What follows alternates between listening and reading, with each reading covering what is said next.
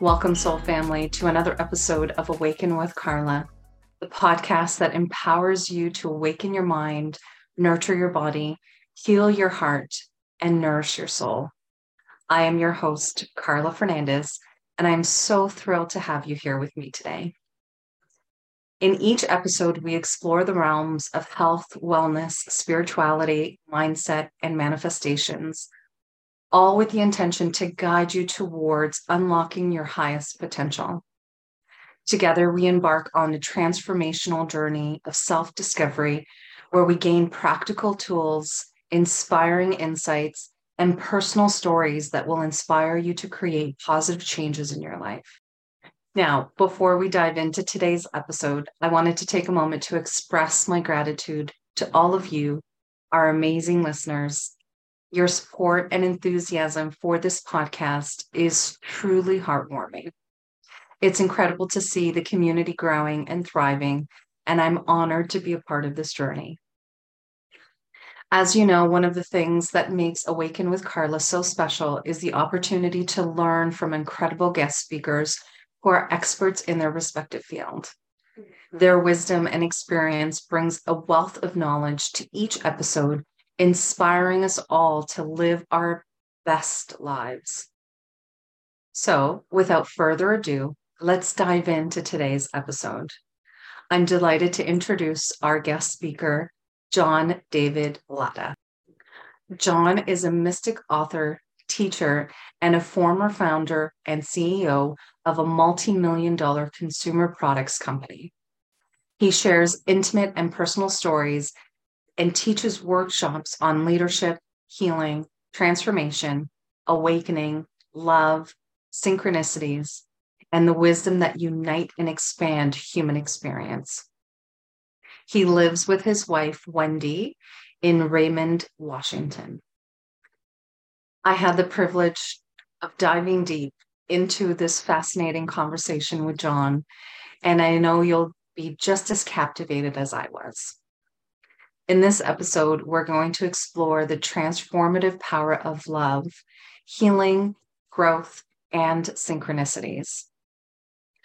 John shares his unique perspective, practical tools, and powerful techniques that can help transform your life in profound ways. Whether you're seeking guidance on physical health, emotional well-being, spiritual awakening, or aligning your mindset for success, you're in the right place. Our intention is to provide you with the tools and inspiration you need to create a life filled with abundance, purpose, and fulfillment. So, get ready to ignite your curiosity, expand your consciousness, and awaken to the extraordinary that's within you. Let's dive into today's episode of Awaken with Carla. Thank you for joining me on this incredible journey. Remember, the power to transform lies within you. Quick reminder before we jump in, if you're enjoying this episode, please be sure to like, share, subscribe, and download the episode, depending on wherever you're listening to this episode. Now let's get started. Welcome, Truth Seekers, to this week's episode of Awaken with Carla.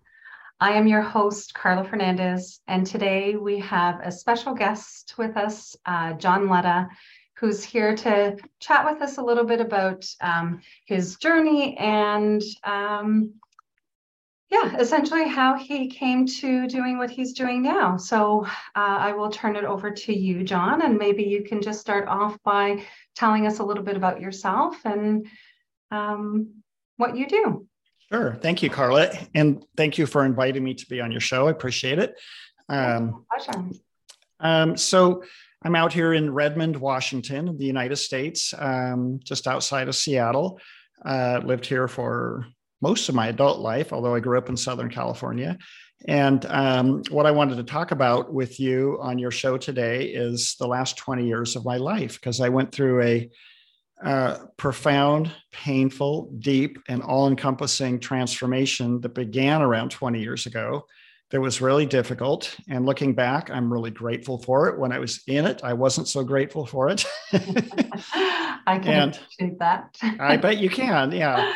And so Yeah, if you want a little more detail, at the beginning, I was married and had 2 children, ages 9 and 11.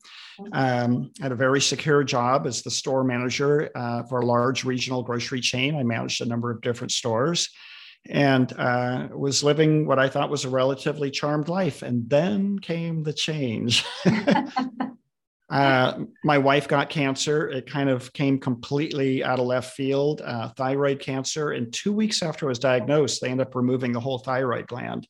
Wow. And which was a scary thing because for the rest of her life, she has to take a pill, a synthetic thyroid hormone, just to live. Right. And it was unexpected. She was healthy, took good care of herself. Like, where did that come from? Right. And she started to change. She started becoming very quiet and going inward. And I think kind of reviewing her life. I think that happens with a lot of cancer patients. She went through chemotherapy, mostly they call it radioactive iodine to clean up any leftover thyroid tissue might be in the body. So it was a difficult time for her. And because I'd been devoutly anti-spiritual and anti-religious and very logical and rational, I probably wasn't the best person to support what she was going through. Her experience, yeah. Yeah. And so she started reading books about God and the meaning of life. And I think going through her own little internal life review. At the same time, I left my very secure job, started my own company, which I was so excited about. And within 2 years, lost all of our money and a whole bunch more, and was $650,000 in debt, $250,000 in credit card debt. I borrowed against everything. And then in the middle of all that, for some weird reason, I suddenly was terrified of death. I don't know where it came from. I don't know why it was suddenly stalking me. I hadn't really thought about it before. And all I could conceive of with death was when I die, when the body dies, that's it, forever. And I couldn't wrap my mind around forever. And it terrified me. And so I didn't have anybody to talk to. I think I would have been too proud to even ask somebody, like, what happens when you die, Right. And and then in the middle of it all, my wife decides she wants a whole new life and leaves and says, you take the kids, you're the better parent. See you later. Goodbye. So in the short period of time, I felt like bad husband, a bad dad, a bad businessman, and a grown man who was terrified of death. And that was my personal rock bottom. And every single day for the next 2 years, one hair's breadth away from going bankrupt. And just, an abject fear of like, oh my God, how am I going to start over? I've only done one thing in my whole life. I started out bagging groceries and became a store manager. And now I'm doing this, but what would I do? Where would I take my kids? Right. And so during that period of desperation and a lot of anxiety and worry every day, like, oh God, trying to keep it together for my kids and worried about money every single day and running around behind closed doors, terrified of death and not knowing what to do about it. One of my favorite authors was Michael Crichton. And Michael Crichton has written a lot of best-selling novels or turned into books or movies and TV series. But a lot of people don't know he wrote a nonfiction book, a sort of autobiography called Travels. And in it, he had a chapter of him breaking down and going to his first ever spiritual retreat. And for somebody who was devoutly anti-spiritual, I kept reading that chapter over and over and over again. And finally, after what I'm not kidding was like the 100th time reading that chapter, I threw the book down. I ran to my computer. I said, I wonder if this guy is still teaching the same thing that Michael Crichton went to. And he was. There he was on the internet teaching the same dang week, or it was 10 days out in the desert. He called it his foundational heart-centered conference. And I signed up. I justified it and said, if I go bankrupt, it's not going to matter. Another $2,000 isn't going to matter. Right. And I remember in the little description online, it said, this can be very life renovating. And the words just hung in the air. It's like, I think I need some life renovation. So I'll take a breath here, but I went and I titled my book, The Synchronicity of Love. And he taught unconditional love in the heart center. That's really all he taught was shadow work, heart centering, unconditional love. It sounds unglamorous, but it was actually really cool. And the synchronicities began the minute I signed up. And even as I was flying to the he called it a conference. I called it a retreat, but he calls it a conference. Right. And as the plane is touching down, I'm really nervous because I'm thinking, he sounds like this really brilliant medical doctor, but what if he's really guru-like, And I look over and the woman next to me is reading his book. And the only two people on that entire plane of like 180 people going to the retreat are me and her. And we're sitting side by side. And she's some cute little grandma from Montana. And so, anyway, everything in my life began to change from then forward. No synchronicities, or I guess all synchronicities. All synchronicities, like in your life. Yeah. Yeah. I have a really good math mind, at least with respect to practical math and business. So I'm really good at calculating probabilities. And boy, that started to go out the window. I was like, wow, what are the chances of that happening over and over and over again? Yes, absolutely. And I think once you start to open up yourself to that possibility, then it starts to, or maybe we just start to notice it more often, right? And so it shows up everywhere in our life. Yeah. Now, you mentioned that, there's nothing really glamorous about the, and I'm going to try and see if I can remember the phrase exactly that you used, but there's nothing really glamorous about, the shadow work and the heart connection. But I actually think that it's a very important topic to discuss, because it's really it's really working through that shadow work, or spending time in the shadow and understanding the shadow, that we can start to open up our heart to bigger possibilities. And then, as you said, and I'm sure you're a testament to this, is that it can absolutely transform your life. Yeah. Yeah, I say it's not glamorous, but it is infinitely valuable and infinitely wondrous.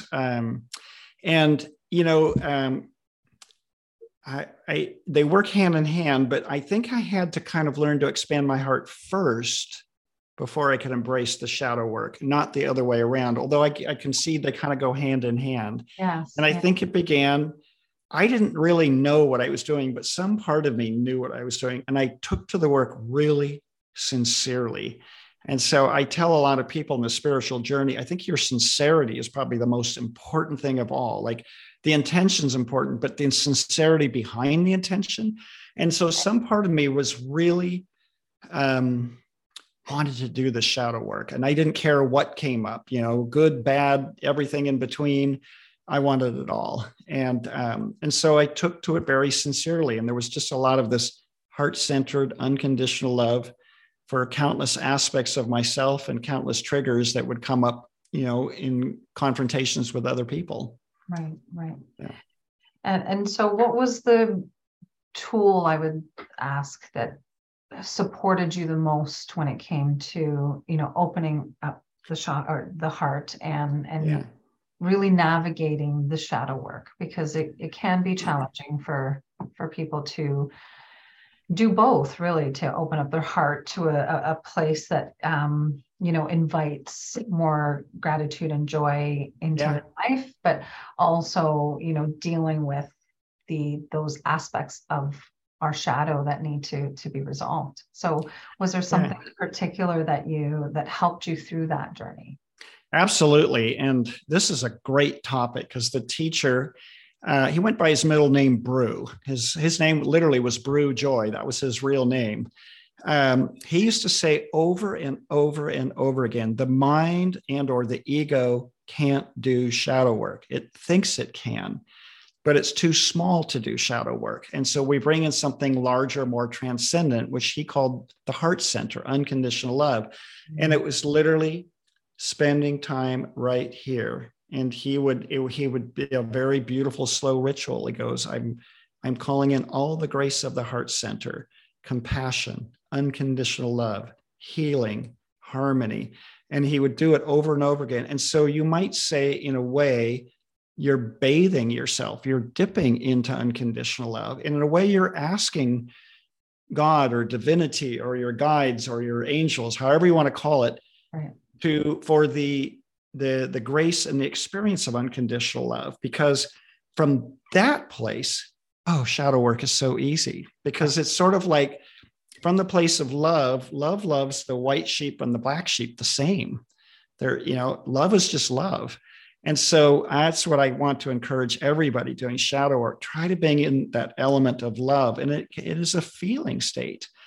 There's a movie out called Trip of Compassion. And it's about in Israel, they're using MDMA, the drug they call ecstasy, for healing PTSD. And if you watch that movie, they have a number of different folks that are dealing with PTSD, and they take the MDMA and they take 3 sessions, and it's a clinical setting. They're very, careful about everything.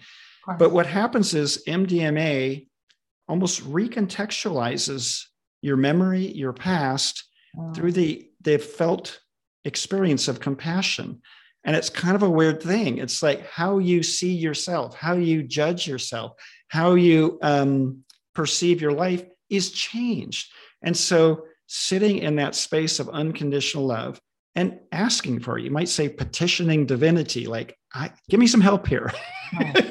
Let me experience this through the eyes and the feeling sense of love. It's so much easier to do shadow work that way. But if you try and do it with your mind, in my experience, it's just temporary. You're like, oh yeah, I know that part of me. Well, it's like, but you still might trip up over the same things and get triggered. But it's love and compassion are more effective long-term transformers. Yes, yeah. Absolutely. Yeah. So you mentioned, it's really getting into that heart space. And do you do that just through a form of like meditation in the heart center, and using some of those affirmations that you mentioned came from this course that you were taking, or this teacher that you studied with? Yeah. So I'm not always perfect at it. I try once or twice a day for about 20 minutes to literally do that little ritual where I call in the heart center. And it's different every single time. Sometimes it feels like not much is happening. Sometimes it feels like a lot is happening. Sometimes there'll be, visual experiences, when you're meditating. So, but that's the best way I can describe it. It's sort of like you're dipping yourself in love. And the more you dip yourself, the more it starts to take hold after a while. And and it's just, anybody can do it. It's free. Admittedly, I think it's easier when you're starting out to do it in a group, when everybody's doing it together, because there's sort of a group coherence. And it's like, it can be a subtle thing where you just, you've probably been with a group of people and you just, somehow the group feels safe. Absolutely. And in that safety and trust, your heart opens and people will share things and open up that they wouldn't in real life, with other people. And so the more I think you sort of kind of get in that groove of that safe, open-hearted trust, it becomes easier and easier to do it out in the real world away from the group. So I always suggest people find a group that does heart-centered meditation or works with the field of what I would call unconditional love, and just stick with it. Some people get it right away. I have this feeling there's, like those childhood prodigies that, are playing Bach and Beethoven at the age of 4, there's past life experience. Some people get it right away. Some people, it does take time and effort, but the sincerity is everything. If the sincerity is there, things will change. Yes. As you mentioned, we have to sort of fully embrace the change and really be open to sort of the journey that is going to come along with the change. But if we do it with resistance, then it just creates much more pain and much more friction in our life, right? Things to not flow as easy and effortlessly if we don't approach things with that sincerity, or approach things with, more than just intention, as you mentioned, but really the determination to, open yourself up and go on that journey so that you can essentially invite and welcome almost anything into your life. Yeah, that is the goal. It's awesome. It can be infuriatingly challenging sometimes. Yeah. Yeah. Yeah. But it's an amazing, awesome journey. Yeah. Yeah. And so how long from when you sort of ventured off on this new path or on this new journey, did you really start to notice the changes in your life? Because, you were at a challenging point in your life. Yeah. At times when you're in that really dark point of your life, it can feel like you're never going to get out of it. And so, you know, giving context to if you commit to a practice and you're open to the practice and you embrace everything that it's there to teach us, what does that journey look like, or how long can it really take for someone to get out of that Well, okay, so I'll tell you what happened. So I go to the retreat and I loved it way more than I ever expected. And I was almost like high as a kite coming out of it. I said all my problems when I came home. And the first thing I discovered, because I'd never been to a workshop like this before, is sort of the workshop high hangover, kind of re-entry back into the real world. right. That was hard for a while, but it's hard to put into words. I had all the same problems. They're all the same there, all the same struggles, but they just felt a little bit lighter. Mm-hmm. And so I had a little bit of something to hold on to now. And so what happened, I continued a regular heart-centered meditation practice. And the only thing that really remarkable that happened for the next couple of years was the teacher he thought dreams were sacred, encouraged all of us to write down our dreams, pay attention to our dreams. And so I started to do that. And it took a while, and pretty soon I had a lot of dreams, but then I was confronted with a lot of people that want to do dream work. Like, what the hell does that mean? I have no idea. Dreams are, very rarely concrete and literal. They're all over the map and they're symbolic, and it kind of requires an intuitive touch, which I was really learning. I didn't really have. Right. And, but it was fun, and I was learning a lot, and dreams are a great way to do shadow work. Boy, if there's parts of self that you have carefully well hidden, they always come out in dreams. And so it's like the ultimate journey into vulnerability. So that went on for 2 years, single dad, raised my parents. I wasn't dating. I was still trying to save my business, which stopped getting worse, but wasn't getting better. So I was just hanging, just this far above drowning every day. Wow. I was coaching my kids' ball teams and helping with their activities, trying to have a normal life. And then came the thing that really changed my life. I had the opportunity to appear on QVC, the home shopping network, and to sell my products, which I'd never done before. And I'd never been on live TV before, so I was nervous. And they said, you're going to have 700,000 new viewers every 60 seconds. I was like, are you kidding me? Goodness. Because there's channel surfers and they'll stop and watch for a minute. And so you're going to give your pitch, and it's going to be like just a casual chat over the backyard fence with the neighbor, but you're going to give it 7 times, like the same pitch every minute, because you're going to have new viewers every minute. And so I did it. I didn't screw up too much. I sold a fair amount of product, not a lot, but not a little, kind of in between. Went back to my hotel room in Philadelphia, and I couldn't sleep, and I had all this joy in my body. And I was just assuming it was because I didn't screw up on live TV. I didn't embarrass myself, but I was on West Coast time, but I was on the East Coast, and I had to get up at 5 a.m. to fly home, but I wasn't tired. And anyway, I finally, around midnight, I lay there kind of dozing, half asleep.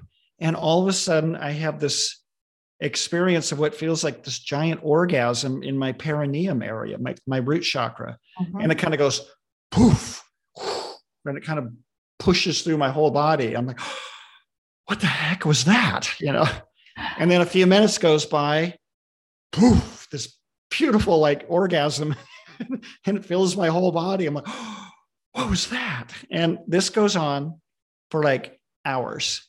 And half of me is scared. Like the little part-time Catholic boy is like, because I did go to church a little bit growing up, although we were part-time Catholics at best, was like, what the hell is going on? And another part of me is like, I don't know, but it sure feels good. And so all this energy, all this beautiful energy. And finally get up, I shake it off. I'm lucky. I slept maybe an hour or two, get up, I fly home, and I ask a bunch of people from that first retreat, like, what is this? And they said, well, it sounds like Kundalini, look it up. And so I looked it up online and I bought some books, and it did sound like what was happening to me. And so what started after that was about every second or third day, what I would call the energy would show up. And it would stay as long as I let it. I would have unbelievable visions, unbelievably beautiful, energetic experiences. I would have every goddess imaginable, redheads, blondes, brunettes, ancient ones, young ones. And I felt like, this sounds kind of funny, Carl, I was having sex with all of them. And so without knowing it, you might say I was being initiated into all things feminine. And so again, you don't ever see it when you're in it, but looking back, it's like, and I remember having dreams where I was back at my old job, as a grocery store manager. Now it's all being run by women and I don't know what to do anymore. And they're like, oh, it's okay. We're going to show you how to do everything our way now. It's like, okay. And so crazy energetic experiences, visions. And you have to remember, like, I was so anti-spiritual, anti-religious. I literally thought I was the last person on the planet who would ever have anything like this happen to me. Right. And so it was so shocking, so unexpected. I didn't know what a lot of words meant when they were happening to me. I would wake up in strange yoga positions, doing strange things, and I didn't even practice yoga. That is interesting.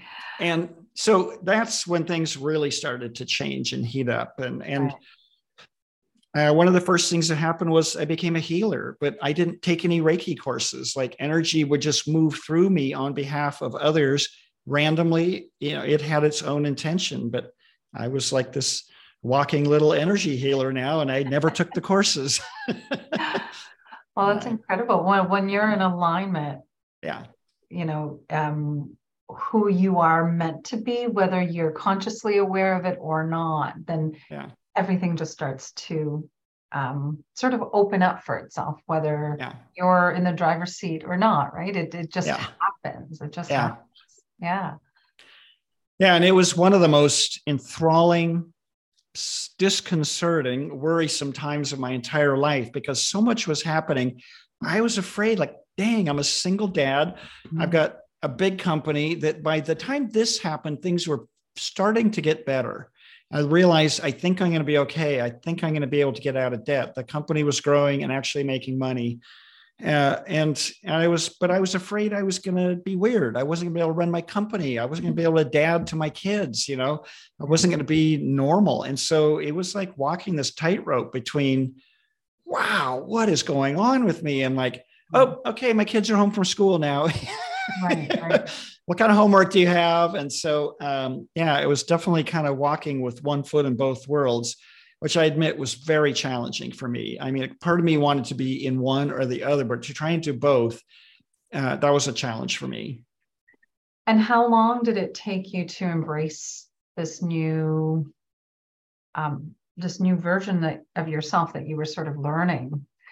Because I think that can, as you said, it was challenging for you, but for many people, it is very challenging to sort of break from the mold that they've, sort of been fit into for however long in their life. And now they're trying to break that mold and become something different, someone completely different from who they used to be. And, I find that even with myself, having gone through this experience, that the biggest challenge is, how will everyone in my life accept and embrace this new change, because they know me to be whatever fit into that mold, right? Yeah, you brought up an excellent point. And that was also probably one of my biggest challenges. I learned pretty quickly, maybe I shouldn't share this with everybody. My family would just look at me like, yeah, well, how about the weather out there? Right. They would change the subject. And even in my days when I was a store manager, I would see people that would say, I'm going to quit drinking. I've been drinking my whole life, or I'm going to quit smoking weed. I've been getting baked every day since I was 16. I'm going to quit. And they're so excited and they join AA or various groups and they quit. But that's the easy part, because they soon find out that their entire life was, and all of their friendships and activities, wrapped up in drinking, wrapped up in getting high. And so now they can't do it. It's so like, oh my God, I might have to move. I might have to get all new friends. I have to get new hobbies and activities. Right. And so that's exactly what was happening to me too. And some part of me was still clinging desperately to my old life. And another part of me was like, you got to let it go. And so it wasn't easy, Carla. I never, I would get together with people and, I don't know, talk about sports. I was kind of one of these hard driving, competitive guys who loved intense sports and loved business. Anyway, I would get together people, and this energy thing that was visiting me every 2 or 3 nights was the most exciting thing in my life. Right. We couldn't really talk about it with anybody. Right. And so I got a few sort of trusted spiritual friends that just managed to find, not in my area, but online. And so I'd spend a lot of time on the phone with them and a lot of email going back and forth, Mm-hmm. and so the other friendships would either fell away or they just weren't the same anymore. Yes. Yeah. Yeah, I share in that experience for sure. I think, Yeah.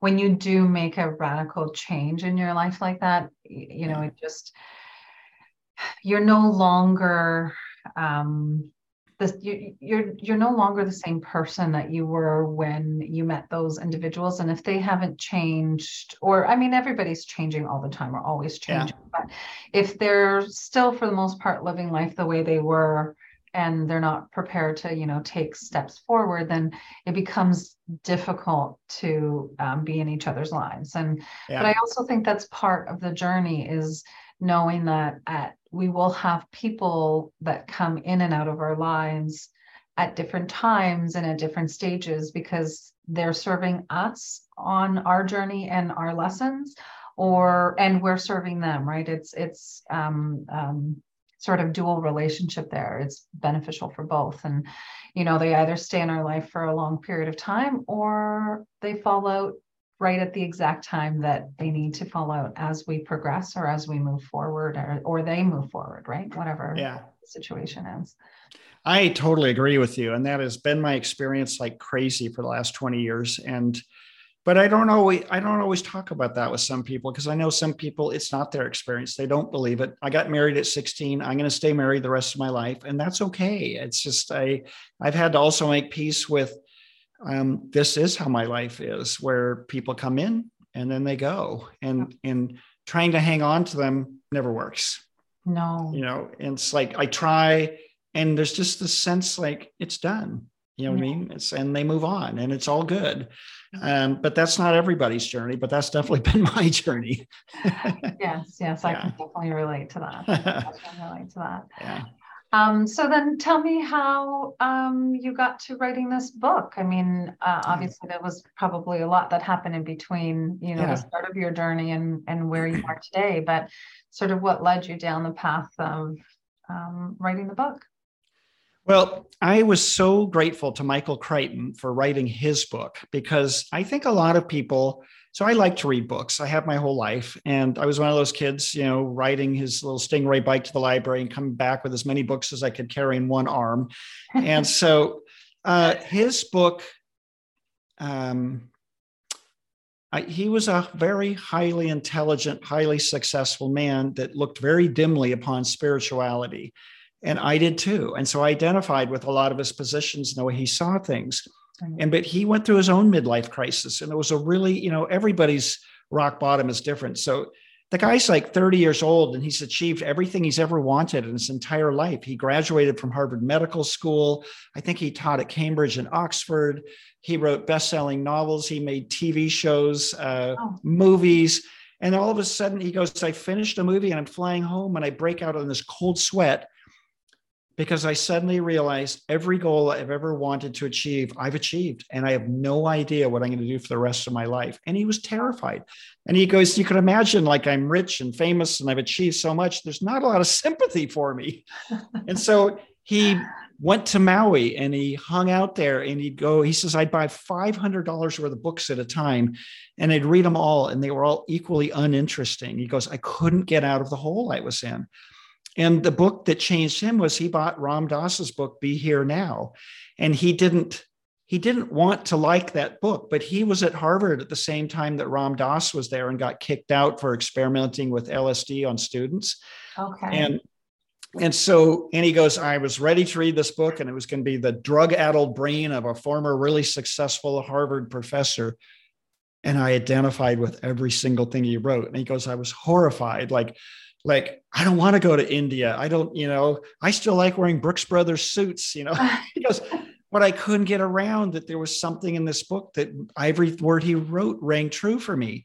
Right. And so anyway, so coming back to your question, I was so grateful for him sharing his journey. I wanted to share my journey with others. And so a lot of you cool, competitive, highly rational males and females and everything in between who think you know it all, there's this entire world out there. And so I think I just wanted to share. I wrote it similar to Michael Crichton, but even more so. It's 119 short stories, all true stories. Probably half the stories intertwined with a dream in one way or another.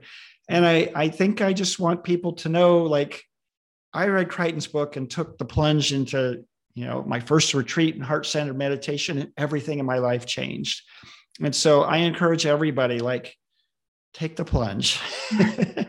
That's why I wrote the book. It's so worth it. It's worth it when you take the plunge and you take that leap of faith, and you move in the direction that your soul is calling you to move in. Yeah. And sometimes, unless you're extremely connected to that spiritual side of you, you may not know why you're being called to move in a certain direction. But, that, from my perspective, is that soul guiding us and leading us down the path that is meant for us in order to bring us to, these pivotal points in our life. Because I think, unfortunately, part of human conditioning is that unless we experience extreme pain, we're not necessarily motivated to make these changes and the transformation in our life that we need to embrace in order to change the course of our life. I find from working with clients, it requires a lot of pain to create that movement.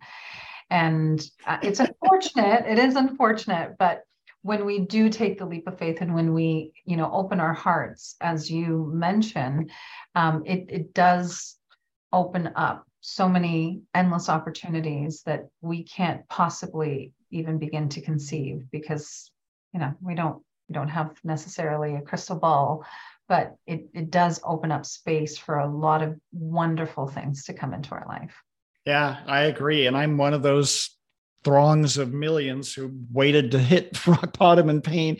There are so many things that I wouldn't have done it if I'd stayed married, if everything was hunky-dory the same, I wouldn't have done it. And it makes me sad. And I'm not the only one. There's jillions of people, like, if it gets really, really, really, really, really rotten, people make changes.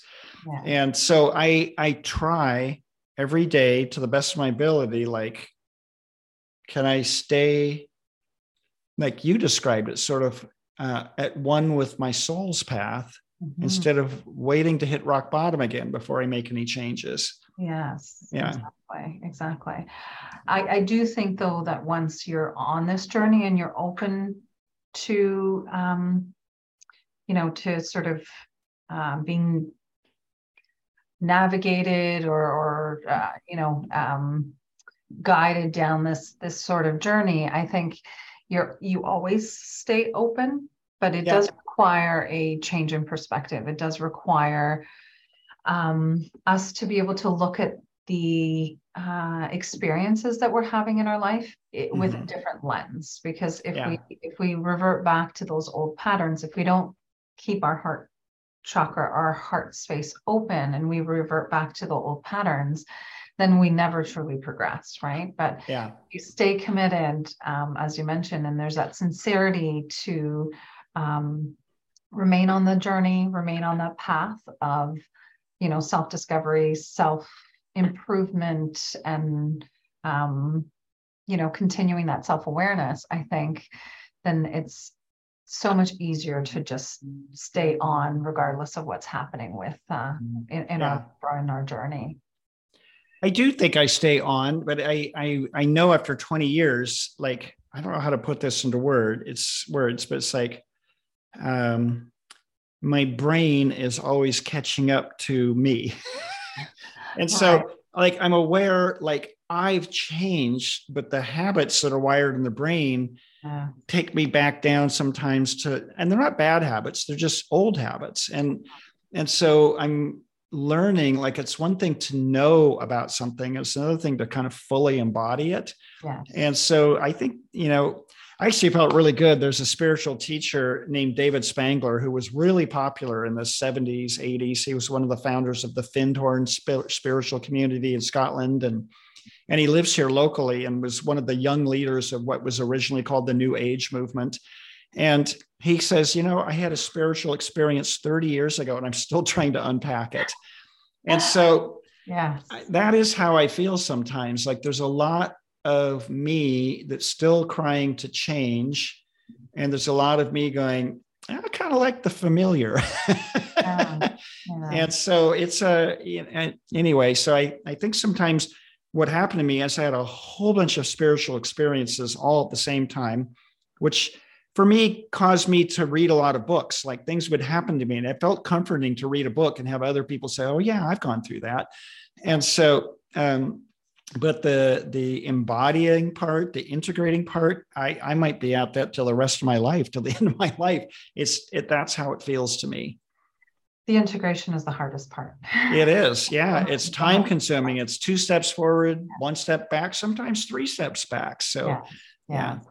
But I think, again, if you're committed to moving forward, even though you take those steps back, it's so much easier to get back on track than if you have never really embarked on the journey, right? I think, but having the sincerity and the intention behind and holding that vision of what you're ultimately working towards is what's going to help you come back onto that path quicker, right? Because at the end of the day, we are humans. We'll fall off the bandwagon, and it's part of the journey to keep, bringing us back on track. But with the right focus in mind and with the right sort of intention, it's a little bit easier to come back on track than when you're not really fully in alignment. I agree. I agree. Yeah. So, well, thank you. I appreciate, you taking the time to chat with me about some of this stuff today. I really got to know you a little bit more. And actually, I would love for you to share maybe 1 or 2 stories of I guess, the stories that you have in your book, or, just some context around, like, what sort of stories are included in the book. Yeah. So I'm teaching a workshop in person here in the Seattle area on February 25th. And what I'm teaching is, subject is love, just a small subject, but it's really about self-love and body love. And one of the things I've learned in this journey in staying in the space of love is this connection to the body in a way that I maybe hadn't had before. And you might say the body and John are talking to each other. Right. And so I'll skim over it really quickly, but I have 4 stories in the book that I share, and there's many others, where I had chronic neck pain for 6 years that I blamed on being rear-ended in a car crash. It was a classic whiplash type injury. And man, I tried, and mind you, at the time I was really athletic. I was doing triathlons and playing basketball 3 times a week with people half my age. And so, and I tried everything. I tried stretching exercises, reading books, sitting on a bouncy ball at work, doing a stand-up desk. I did chiropractic. I did acupuncture, massage. I lost count of all the things I tried, and everything would work for a day or two, and I'd be right back to just severe neck pain. Like I could hardly get through my whole day. Mm-hmm. One day I come home from work. My kids got off the school bus at 4:00. I got home about 3:30 and I laid down in tears. Like I just couldn't believe I was in my 40s, have to live this way for the rest of my life. Mm-hmm. And I said, why the heck does my neck hurt so bad? And in an instant, I had this powerful dream image of a monk, shaved head, red robe, pacing back and forth outside my house. And I had no idea, but that was trying to tell me why my neck hurt. And I'm like, why does that monk pacing outside my house have anything to do with my neck pain? Mm-hmm. Another month goes by. Here comes the next dream. That first spiritual teacher I had is coming towards me in the dream, and he's got his hands out and he's going to heal my neck with his hands. So I'm like, oh, thank God. And right as he goes to put his hands on my neck, I see an angry old man who lives on my neck. He says, excuse my French on your show, get the fuck away. And so it was slow, but I figured out over time, I carry resistance in my neck. Now, almost everybody has a part of the body they carry resistance in. It can be their gut, their shoulders, their neck, their back, their head. There's somewhere when I'm resisting what's going on in my life, there's like a clenching or something that happens in the body. Mm-hmm. And so that took a long time, but when I started learning, and believe me, I was at a time where I was resisting everything in my life. I was resisting spiritual stuff. I think that's what the dream was trying to show me. Like, you have a very spiritual side, like a selfless monk. No way, that is not me. Right. He is not coming in. 2 years later, the final culminating dream, this monk that I saw at the end of my driveway is standing like right behind me. And he's looking at me with such love. He's in my house. And I suddenly realized my neck didn't hurt anymore. And so anyway, I had dreams of, you need to take turmeric because I have a body that runs really hot. And I'm like, turmeric, the Indian spice? And as I look it up, it's like nature's anti-inflammatory. Oh my God, this is great. Wow. I had a story in there about throwing my back out before I had to fly all the way across the country. And I was going, oh, this is going to be horrible, an uncomfortable airplane seat. Right. And the song, Don't Worry, Be Happy starts playing in my head. And my intuition said, sing the song. And I literally hummed that song all the way from Seattle to Florida and back. And my back healed, which that has never happened before. Like, it would usually take weeks for me to throw out my back and heal it. Anyway, so a practical aspect of staying in the heart center is greater flow of communication between what I call me and my body. And you might be familiar, since you're on the journey, about, that the whole planet is in the process of ascension and rising to high vibration. And a lot of us are experiencing what they call ascension symptoms. And so I went through a period of time where it felt like I was drinking coffee every night before I went to bed. Like, my body is vibrating and it's energized and it feels worried. It feels scared. I'm like, there's nothing in my life that I'm afraid of. What is going on? Right. And this profound vision comes forward of Mother Earth giving birth to a body. And I watch the body ascend at really high speed, and it's standing at the feet of these beautiful, ancient, divine beings. And I knew what it was trying to tell me. And so I literally started putting my hands on my heart and telling my body, don't worry. This is, and so just relax. You're going to be fine. I'll take care of you. And it's like, oh, okay. And so, anyway, I have a number of stories about that, about a different relationship with the body in a way that I never had before. Interesting. Yeah.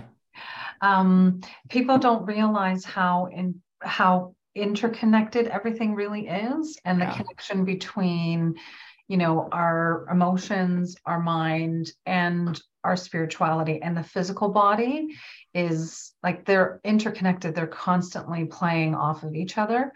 Yeah. And actually, that's one of the things that I teach is through like my coaching program, is to help people understand that there is a connection between all four of those layers. Yeah. Mind, the emotions, the physical being, and the spiritual being. Yeah. And we need to have balance in each of those areas so that we can come into, perfect harmony or alignment, or really be in a place where we're open to receiving. Yeah. And so it's interesting that you said that you actually, have that a lot of the stories are around that body emotion connection. Mm-hmm. And that as you started to really like feel into the emotions or embrace whatever was showing up for you, that the physical pain was relieved in the body. Yeah. Yeah. Yeah. Yeah. I think kind of tagging on to what you said, early on in my journey, I had started dating after I got divorced. It was 3 years after everything went to hell and my wife moved on to a whole new life. And I started dating, and I went to go for a run because she was a runner too, but I had had a chest cold for 6 weeks and I couldn't seem to shake the cold. And so it's like, I couldn't go even a half a mile. It's like, I give up. She goes, well, you should go see my nutritionist. I was like, okay, well, never seen a nutritionist before. So I have this story in the book. I go to the nutritionist and I fully expect her to examine my diet and lifestyle and tell me different foods to eat. And I was athletic already, so I thought I ate well, but I was open mind. But there was this awkward silence. And finally, after 20 minutes, she looks at me like over her reading glasses like this and says, you have grief trapped in your chest. And it goes all the way back to earliest childhood with your mother. What? But on some intuitive level, it landed. And I knew it was true because my mother, when I was 4 months old, was in a near fatal car crash, was in the hospital for a full year recovering. Wow. And I went to live with different relatives. And so I didn't have any conscious memory of it. Right. And so she goes, how are you with crying? And it's like, well, it's not really my thing, it's least of all in front of other people. And so she gives me a homeopathic remedy called lung. And she says, I want you to go home and do what you need to do to cry. And I was like, well, sometimes I'll tear up during sappy movies. And so it took a while. I'm kind of a stalwart type. But eventually, like, I remember watching a movie, and I don't remember what the movie was, but the dam broke and I'm on my hands and knees, just sobbing and sobbing and sobbing. And I don't know what it was about. I really don't. There wasn't any conscious memory. It was just like a lot of grief that I hadn't allowed out or been processed. Yeah. Mm-hmm. And I remember when I was done going, wow, this is kind of cathartic. No wonder people do this. This feels really good. But, and then, 2 or 3 days later, I had this really profound dream where I'm fishing on this river because I used to love to fish a lot. So a lot of my dreams are me fishing. And I meet this stout old man, looks like a stout little Irishman. And he's planted 3 weeping willows in the river. And he winks at me, he goes, these should really improve the fishing. And so for me, fishing is kind of a metaphor for what people would call the spiritual seeker. Right. And it's been a journey, because this was almost 20 years ago, of into greater and greater levels of feeling and sensitivity. Wow. And so, yeah, that's been a journey is into like a crash course in the emotional body, you might say. Mm-hmm. And I think I'm still learning. Yeah. It is. I think it could take a lifetime to really master navigating all of the emotions and the feelings that we humans experience. Yes. I'm extremely sensitive and have been most of my whole life. So emotions have been a thing of my life. And I'm still learning. How to navigate them. I'm still learning, and I've been very in tune with my emotions. Yeah. But it's when you're also sensitive energetically and you pick up everyone else's emotions, often can be difficult to decipher between what is yours and what is someone else's, unless you have certain practices in place that keep your energy space clean and clear, and you're cleansing all the time. It can be difficult to decipher what is yours and what is someone else's. And I think that was my biggest challenge growing up, is just not having certain tools in place to help me navigate that and decipher between what is mine and what is someone else's. And so when you're highly sensitive to energy and emotions and feelings, it can can be difficult at times to navigate. I'm catching up with you, but so maybe I'll just go slowly. Well, I think you've done it well, I wouldn't say better way, because there's no such thing, but at least you did it in a way that you were equipped with some tools. Or you already had some tools in place. Right. I'm still learning what tools are working for me, what tools I need to apply in different situations. So, right. Yeah. Well, thank you again. I really appreciate you taking the time and joining us on our call today. So if our guests wanted to, get in touch with you or learn more about you, or even about your book, where can they find you? Yeah, my website is John David Latta. My last name is spelled Latta, johndavidlatta.com. Everything's there. My book is called The Synchronicity of Love, Stories That Heal, Transform, and Awaken. It's available on Amazon, Barnes & Noble, and I saw just recently Target and Walmart.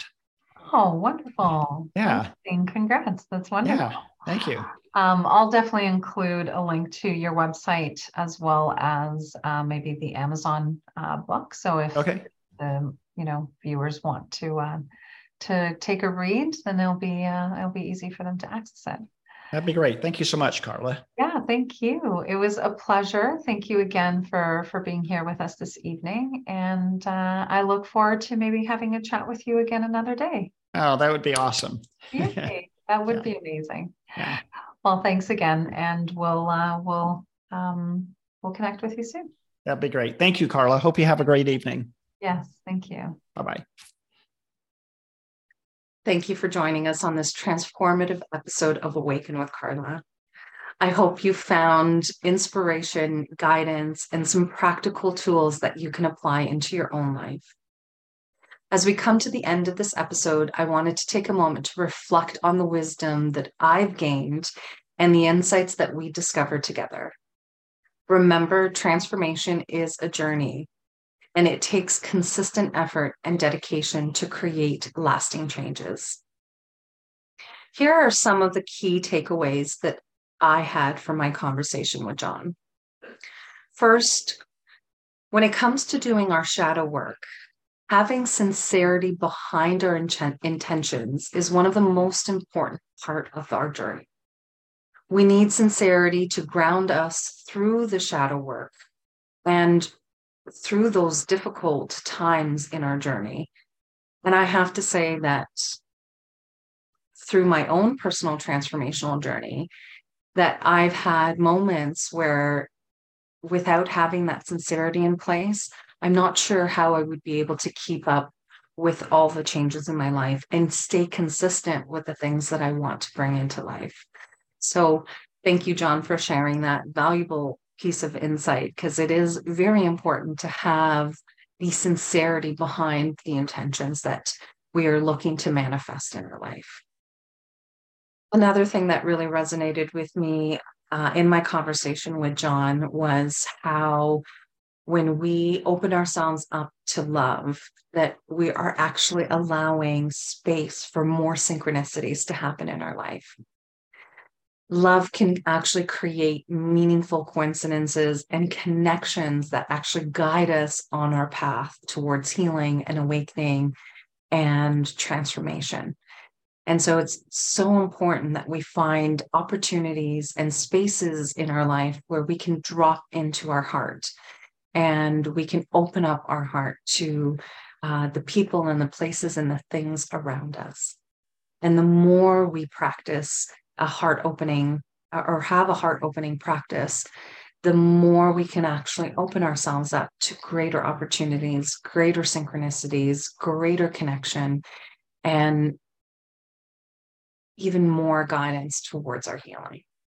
So remember to find ways to open your heart up, because once we do, we're actually inviting more abundance and more synchronicities into our life.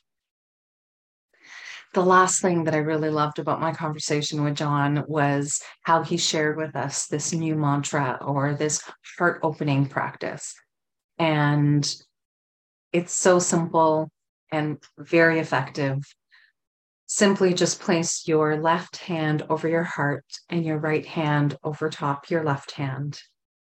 Take a nice deep breath in through the nose and just allow yourself to become centered and drop into your body. And then just repeat this mantra over and over until you feel your heart start to expand.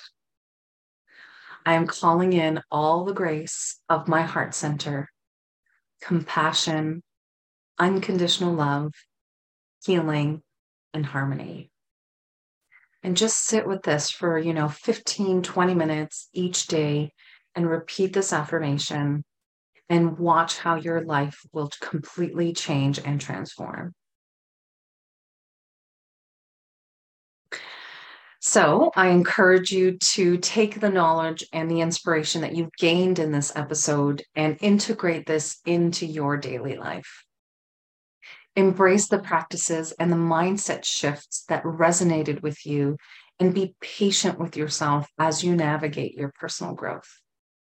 Remember, healing, self-discovery, spirituality is a lifelong pursuit. And I encourage you to continue exploring, learning, and growing in your own unique way. If you have any questions or you would like to share your experience, we'd love to hear from you. Reach out to us through our website or social media channels. Remember, you're not alone on this journey. We're here to support you every step of the way. Before I wrap up, I wanted to express my deepest gratitude to our incredible guest speaker, John David Latta. His wisdom and expertise have enriched this episode and brought us so much valuable insight. If you'd like to learn more about John, check out the show notes because I've included all his links. Lastly, I wanted to thank you, our amazing listeners, for being a part of this community. Your support, your feedback, and your engagement means the world to me. Together, we are creating a space for growth, connection, and transformation. I remind you again that if you enjoyed this episode, please share it with your family and friends and leave me a comment or a review on your favorite podcast streaming platform or video streaming platform. Your support means a lot to me, and it also helps me on my mission to empower individuals to living a fulfilled, authentic, and purposeful life by helping them to tap into their inner wisdom and potential. Remember, the power to awaken and live your best life lies within you. You have everything you need to manifest your dreams and create a life of purpose and meaning. Until next time, keep embracing your journey of self-discovery, nurturing your well-being, and awakening the extraordinary that is within you. Stay tuned for more empowering episodes of Awaken with Carla. May you find peace, love, and light on your path.